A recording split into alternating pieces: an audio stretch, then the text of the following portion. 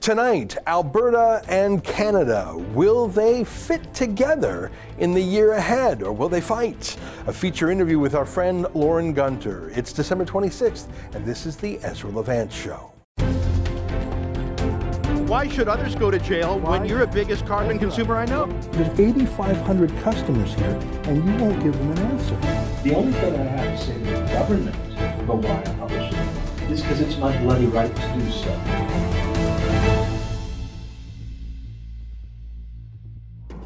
Well, 2015 was a year of a triple disaster for Alberta's oil and gas sector. The price of oil fell around the world, and that made it for tough times for the oil patch. But then, in the spring, Rachel Notley and the NDP won the election in that province for the first time ever on an anti-oil platform, including higher taxes, including a carbon tax. Then came Justin Trudeau that fall, and before long, pipelines were being canceled and a federal carbon tax was coming. Well, 2019 marked the end of Rachel Notley's reign. She was thrown into the dustbin of history by Jason Kenney's United Conservative Party. Justin Trudeau, however, was re-elected Prime Minister, if with a reduced seat count.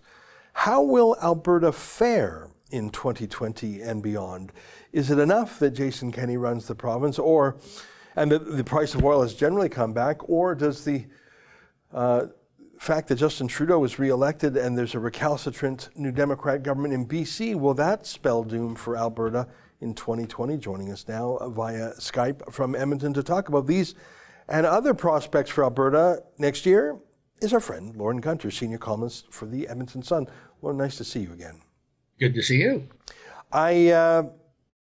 I think Alberta had probably the worst 4 years since the Great Depression.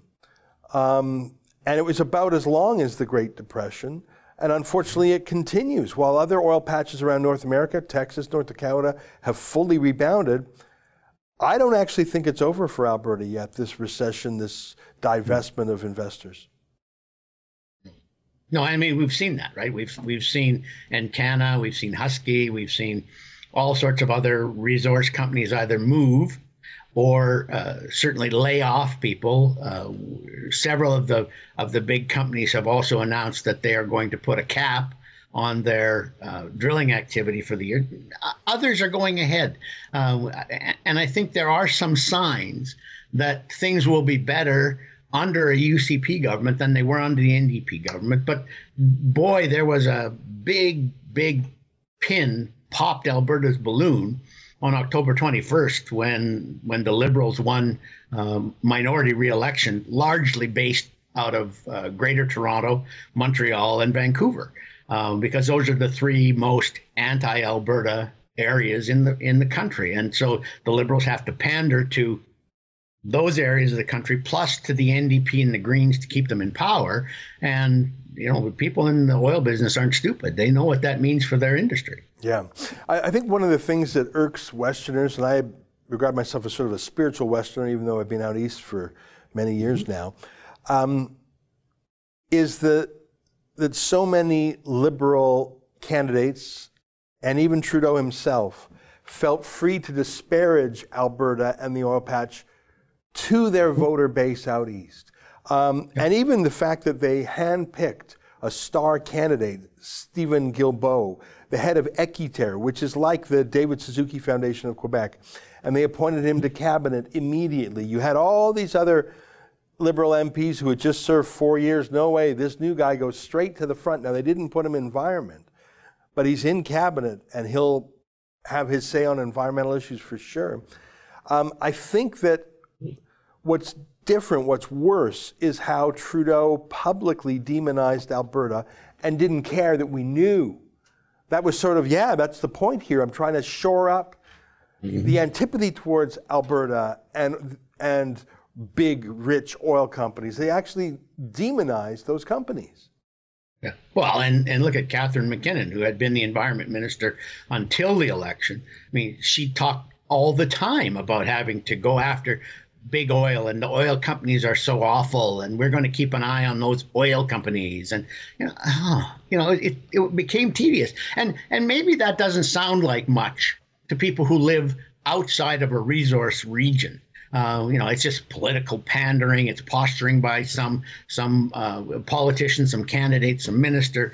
But boy, when they're going after the industry that keeps your region alive, actually keeps much of the country going too, even though the rest of the country might not understand that all the time. When they're going after that industry, and it's closely attached to how your region fares, you take that personally. And why wouldn't you take that personally? If you started to talk about, no, we have to cut down on hydroelectric transfers to the United States, or we have to cut back on asbestos exports, or we have to do you think the people in Quebec would not understand what you're talking about? Yeah. And that's exactly what, even when they weren't mentioning Alberta by name, Albertans understood what they were talking about. And it was clear, like it had been in 1980. In 1980, the federal election, Clark had miscalculated with his minority government. The Liberals had cleverly stacked the Commons one night, forced a new election. Now they're running to try and regain their majority. And the motto inside the Liberal war room in 1980 was, screw the West, we'll take the rest. Yeah. And at that time, Vancouver would still vote Conservative. So you didn't get a single Liberal seat outside of Winnipeg in the entire west of the country. And this time around, they weren't quite as clever. They didn't have a motto like that, but it was very obvious that they had decided there were no votes for them to be had in Alberta, Saskatchewan, the interior BC. So they wouldn't care what they said about those regions. They were pandering to the Greater Toronto Area, to Montreal, Ottawa, that golden triangle, and then to the core areas of Vancouver. And that won for them. At least it preserved them from having a loss. They only won a minority, of course, but they kept they kept their power because, in part, because of slamming the oil industry, and indirectly by slamming Alberta and Saskatchewan. Yeah.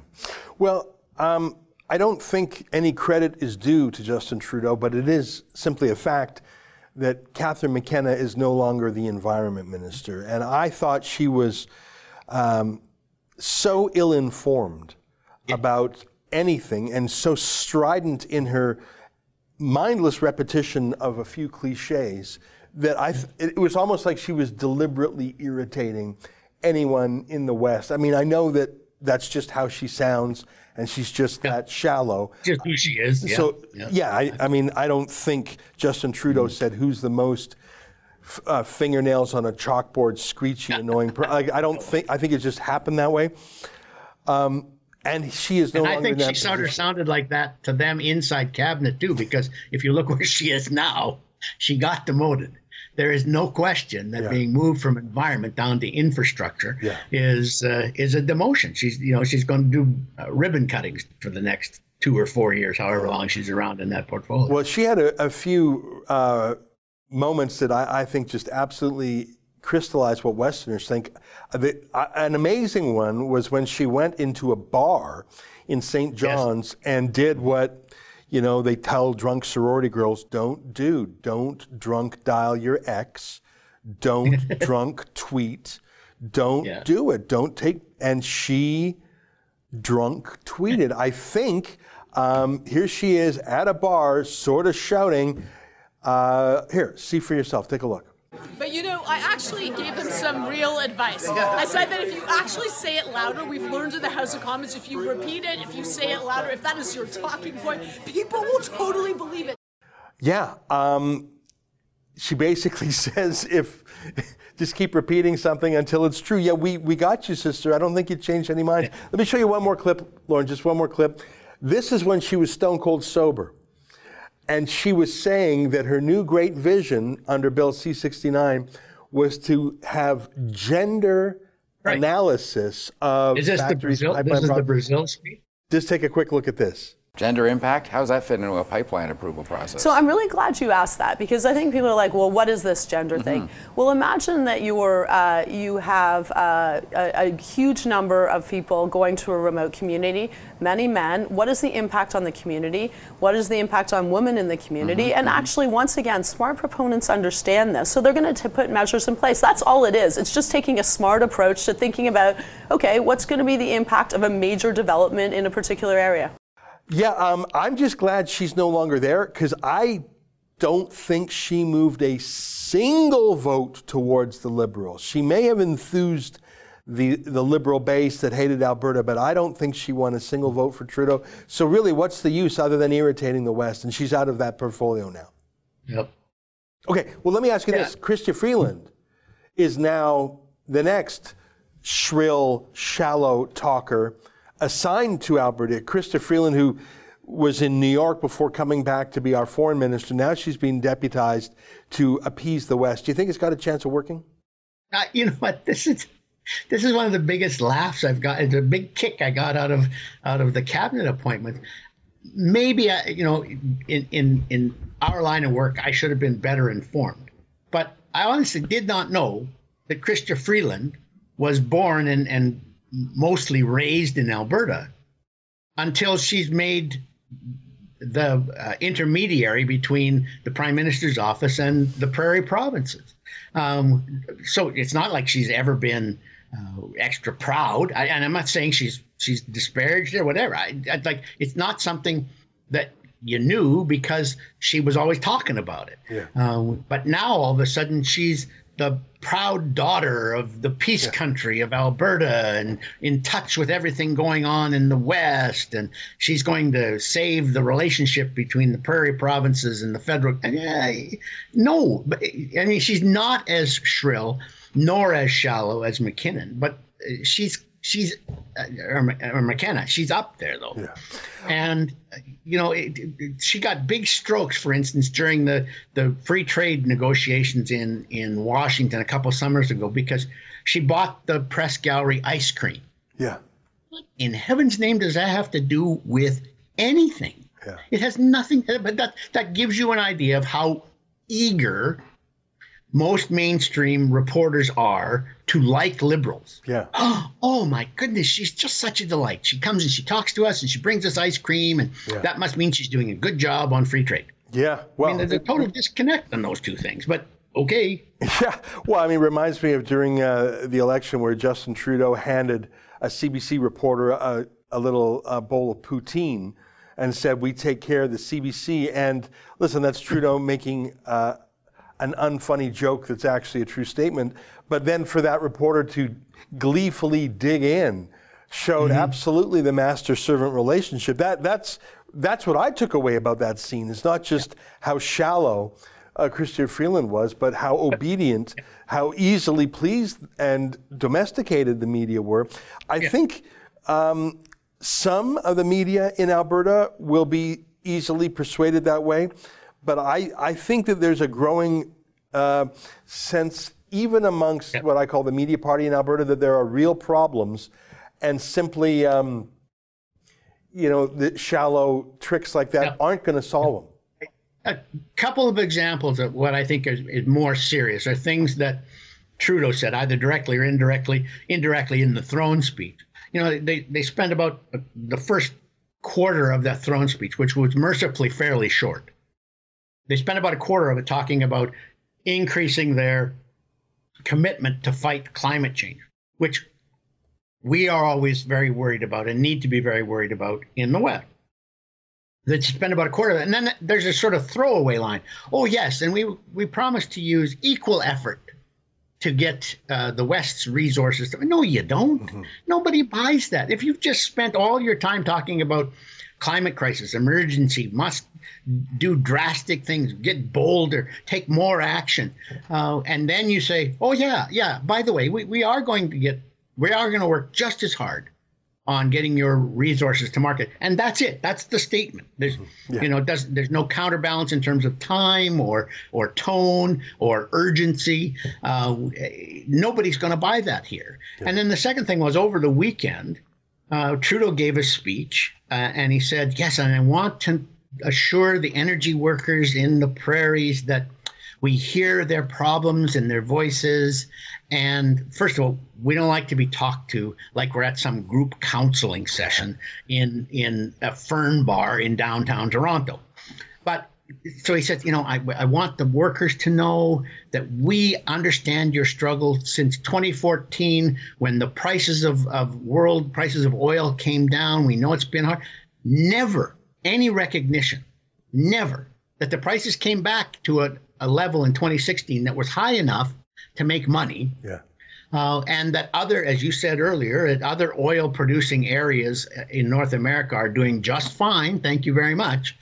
And that the problem here, the barrier in Alberta is not geology. We know where the oil is. We know how to get it out of the ground. It's not geography, because we can get it to market if you let us. It's political.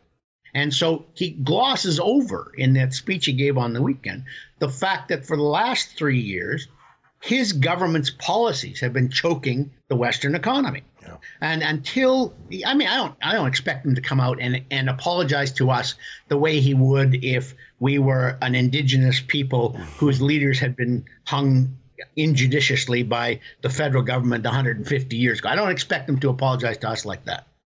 But I do expect him to understand and recognize, articulate that there are policies in play from the federal government that have led to the choking off of Alberta's economy. I mean, they could easily have stood up. In fact, at one point, he promised Rachel Notley he would stand up against BC's obstruction of the Trans Mountain Pipeline. He'd stand up, he'd have a motion passed in the House of Commons that said the federal government is asserting its constitutional power over interprovincial movement of goods, and we are going to have the Trans Mountain Pipeline built. Almost 2 years since he said that.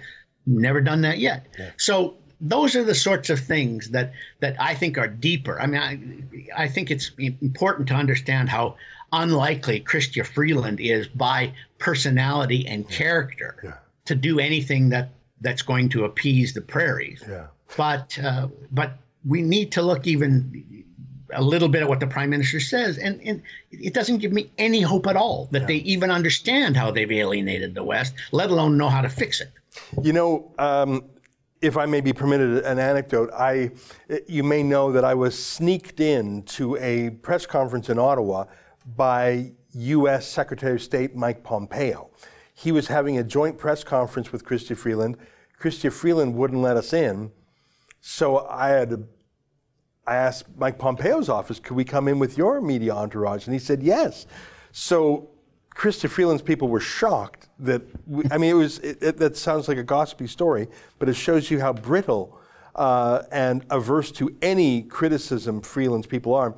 I met her director of communications, and this is like the big summit. Here's the U.S. Secretary of State, very busy guy. If he's not dealing with Russia or Saudi Arabia or Israel or India or China or Mexico, he's the busiest guy in the world other than the president, let's say. And for that big fancy day, Chrystia Freeland's director of communications showed up without socks on as some weird fashion statement, and he was flitting about, and I thought, what are you doing? You can't even put on socks for the Secretary of State? And here's a picture of the squad. Did he at least have shoes on? Yeah, he had shoes on. That's good. But here's a picture of Chrystia Freeland, and I call this Chrystia's Angels, her 4 millennial staff, each of them who knows less than the next guy, but they've all got a bachelor's degree and are super woke, and they all know about Instagram and Twitter. And the thing is, in foreign affairs, the older you are, the smarter you are, because there's nothing new under the sun.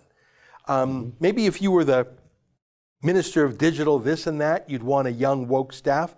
But if you're about trade treaties and diplomacy with, countries that have had relations with Canada for decades, you don't want 20-nothings straight out of school. But that style that we know what's going on, and unlike you, unhip Stephen Harper, we know how to get China and India and America to, they were clueless. That's what I'm worried about, Lorne, is that this fake glamour gal Chrystia Freeland, who loved to jet to Paris and New York and Geneva, and loved to be celebrated in Toronto in the high salons. Now she's got to slum it in the West. And worst of all, she's got to deal with people who wear hard hats and talk about oil. And, you know, this is going to be such a come down for her communications director, who it's too cold in Alberta not to wear socks. I just think you've got this woman who was sort of famous for being famous, but not even famous. Yeah. She was like a hanger-on. She was like the Kato There's so many of them Kato. like that, though, right? Pardon me? She was sort of the Robin Leach of her generation. But not as right? interesting. Lifestyles of the rich and famous kind of reportage with a lefty edge to it. Her book called Plutocrats talks about how, the rich are getting richer and it's hurting all the rest of us. And so it feeds into Trudeau's mistaken narrative that the middle class is shrinking. And well, if it is shrinking, who's taking its money? It's not big business. It's, I have the ability to deal with Amazon or Walmart or Imperial Oil or not, as I choose. I have no choice in dealing with the government. If I don't give the government the money that it demands, it comes to my house and puts me in cuffs. Yeah. Well, no one's given more giveaways to large corporate Canada. I think of Catherine McKenna's $11 million free fridge grant to the wealthiest family in the country. Anyway, let's get back to what the theme of this. Okay. I'm enjoying our conversation, but let me get out of the federal sphere and down to the province of Alberta, because of course Alberta's problems are rooted in part in Ottawa, and I don't think Chrystia Freeland's going to fix them. But of course, Jason Kenney has certain tools at his own disposal. How do you think Jason Kenney's going to do? What are your thoughts on his first, I guess it's 7 or 8 or 9 months in power? How do you think he's done so far, and how do you think he's going to do? I think he's done fine. They've undone most of what the NDP did in 4 years. So there was a session of the Alberta legislature that finished in the middle of December, and it undid 16 different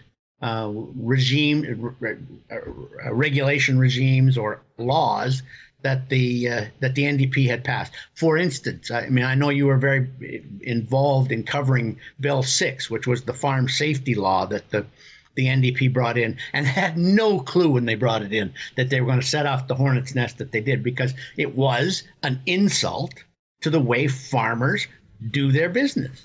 It implied that ordinary family farmers in Alberta are nothing but slave labor camp operators who are out to hose their farm workers and it sort of twirl their mustaches and laugh sinisterly. So there were all sorts of things that the NDP brought in that got undone in May and June in their spring setting, and then the rest of what was left over was undone pretty much in the October to December system. The UCP, for instance, got the NDP law change that allowed the provincial government to get into the electrical market in Alberta and meddle around with all the different prices.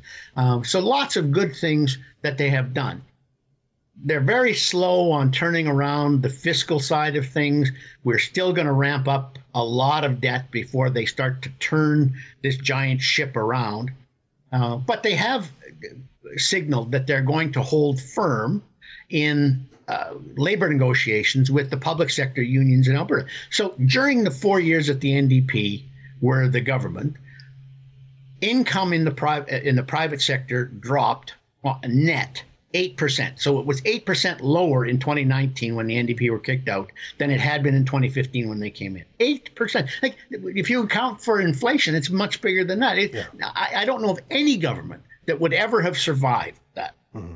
But in the public sector, while the NDP were in power, no layoffs versus 60,000 net layoffs in the private sector, and income kept increasing. It's about 6 or 7% above where it was when the NDP came in. Mm-hmm. But nonetheless, public sector unions in Alberta were preparing to ask for almost 8% increases from the NDP, and the NDP were prepared to give it to them. UCP comes in and says, no, we want you to roll back 2%. Just 2%. That's 1/4 of what the amount that incomes have dropped in the private sector. We think that's fair. You've had a pretty good run for the last 4 years. And by the way, there are going to be some layoffs. Okay, that's pretty good. I think they've not been as hard fiscally as they could have been, but they have been way better than the NDP. And you know, they're going to get things righted. I really do have confidence this is not just show for 1 year and then they'll go back to spending freely. So they've done lots of good things, but the question now is, where do they go from here? Because the big problems that they're going to have going forward are not undoing NDP mistakes. It's going to be taking on the feds and, you know, wringing concessions out of Ottawa that are meaningful to the Alberta economy. And I'm not sure how you do that. I mean, I think they need to start work on an made in Alberta pension plan, get out of the CPP, fire that across the bow, because we contribute as a province, as individuals in our province, about $3 billion more every year than our seniors take out. And if we left, we'd have that $3 billion to invest as a provincial pension fund.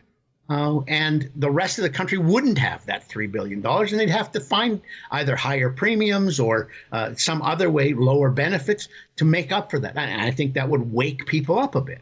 So there are things like that they can do. But as you and I have been talking about in this segment, really an awful lot of the stuff, they have to rely on convincing Ottawa, convincing the Liberals to do things that are not in their DNA. They'd have to undo Bill C-48, which is the tanker ban on Alberta oil off the north coast of BC. They'd have to substantially change, if not undo. I'd rather they just undid C-69, which is the new environmental review process that also includes gender equity review and social justice review. I wish they'd undo that too. Are the Liberals going to do that at the threat of losing votes in downtown Toronto and Montreal and Ottawa and Vancouver? No, I don't think they're going to.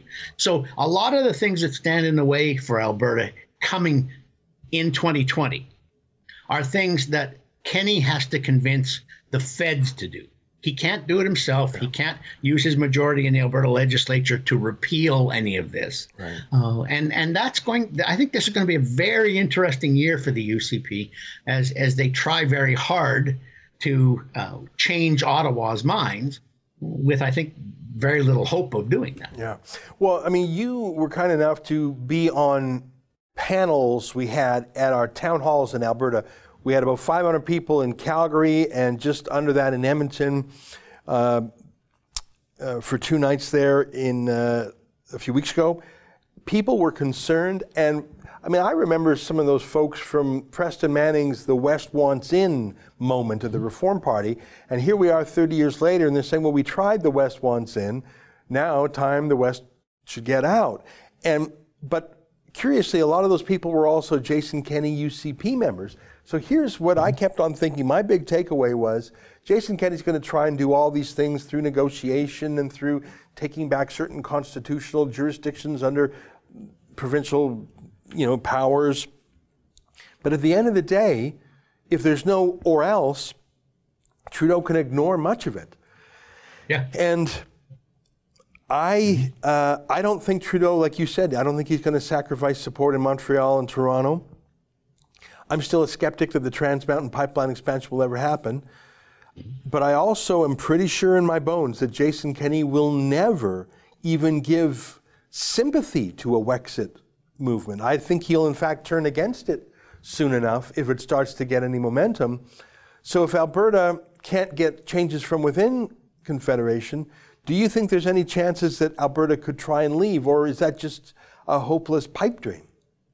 No, I would put the amount of solid support for leaving at somewhere just north of 20%, 25% maybe. I don't think it reaches a third just yet, although there's easily 40 or 45% of Albertans who are in the yes, let's go, or the, well, we could think about it. Yeah. Camp. I mean, I think if there were an independence referendum held in Alberta today, it would probably fail because the case hasn't been made yet sufficiently for what we would benefit from leaving. I mean, gut feeling, lots of people have the gut feeling that it's time to go. That, as you correctly said, when Preston Manning came along in 1988, 1989 and said, no, wait a minute here.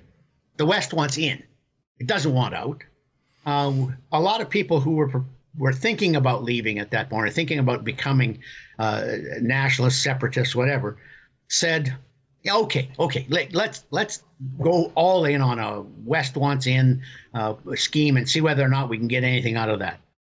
There are a lot of people, as you also said, who went through all that, who are now saying, yeah, we tried that. It didn't work. And there's no reason to believe it's going to work this time either. Because you remember, the Reform Party tried that with a conservative government in Ottawa. Now you got a Liberal, and you've got a Liberal who's named Trudeau in Ottawa. What do you think the chances are? Yeah. So, I think it's going to be a tough year for the UCP. They're going to have to deliver a few things from Ottawa. Premier Kenney and a lot of his ministers went to Ottawa just before Christmas to meet with their federal counterparts and see if anything will come out of that. Nothing's going to come out of it because it's the party season. So they went there. They said their piece. They did not come back with any major concessions, but they maybe came back with a couple extra pounds because they stopped to have some cookies and eggnog in the West Block. But yeah, it's going to be a tricky year because as much as Kenney can change, and Kenney is not going to suck up to Trudeau the way Notley did. Kenney is not going to go after the social license idea that, if we just impose an awful lot of environmental controls on ourselves, the environmentalists will get out of the way and let us build pipeline. He's not going to buy into any of that hooey. I mean, that's just hokum, that stuff. Yeah. He's not going to do that. But the ability then to extract anything out of Ottawa is still fairly limited. And I think, you had at those panels you were talking about, you had an idea, which I think is very, very good. If I were Kenney, I would say, I'm a Federalist. I want Alberta to stay very much in Confederation.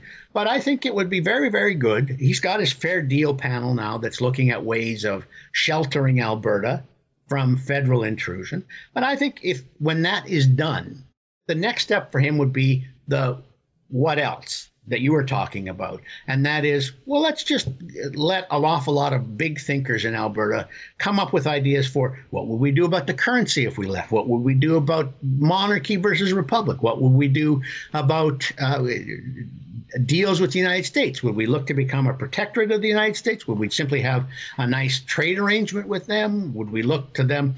You remember in those panels that Barry Cooper, a professor, very respected professor from the University of Calgary, said, I think we're going to have to go to the Americans and ask them to send troops so that the federal government doesn't try and take over Alberta. Work out all those scenarios so that they're constantly worried. If they were worried that the yellow vests were coming to kidnap Justin Trudeau, if the provincial government of Alberta decides it's going to let all the academics and legal scholars in the province loose, and the financial experts on what do we do the day after a successful independence referendum, the way Quebec worked all that out before the 95 referendum, worked that out just to show them we're serious. Very interesting. Holy cow. I tell you, something has to be done. I think Alberta, once the most entrepreneurial province in Canada, still is, by the way. Yes. But you go in 4 years and then 8 years and maybe 12 years under Trudeau. And then I think like Detroit, which was once the mightiest city in all of America, things can change. And you know what? You remember for years and years, you and I have heard this from 100 experts, that as people move to Alberta from other parts of the country, the political culture in Alberta would change. We'd become more moderate. We'd become more left-leaning. We'd be big on the welfare state like the rest of the country is.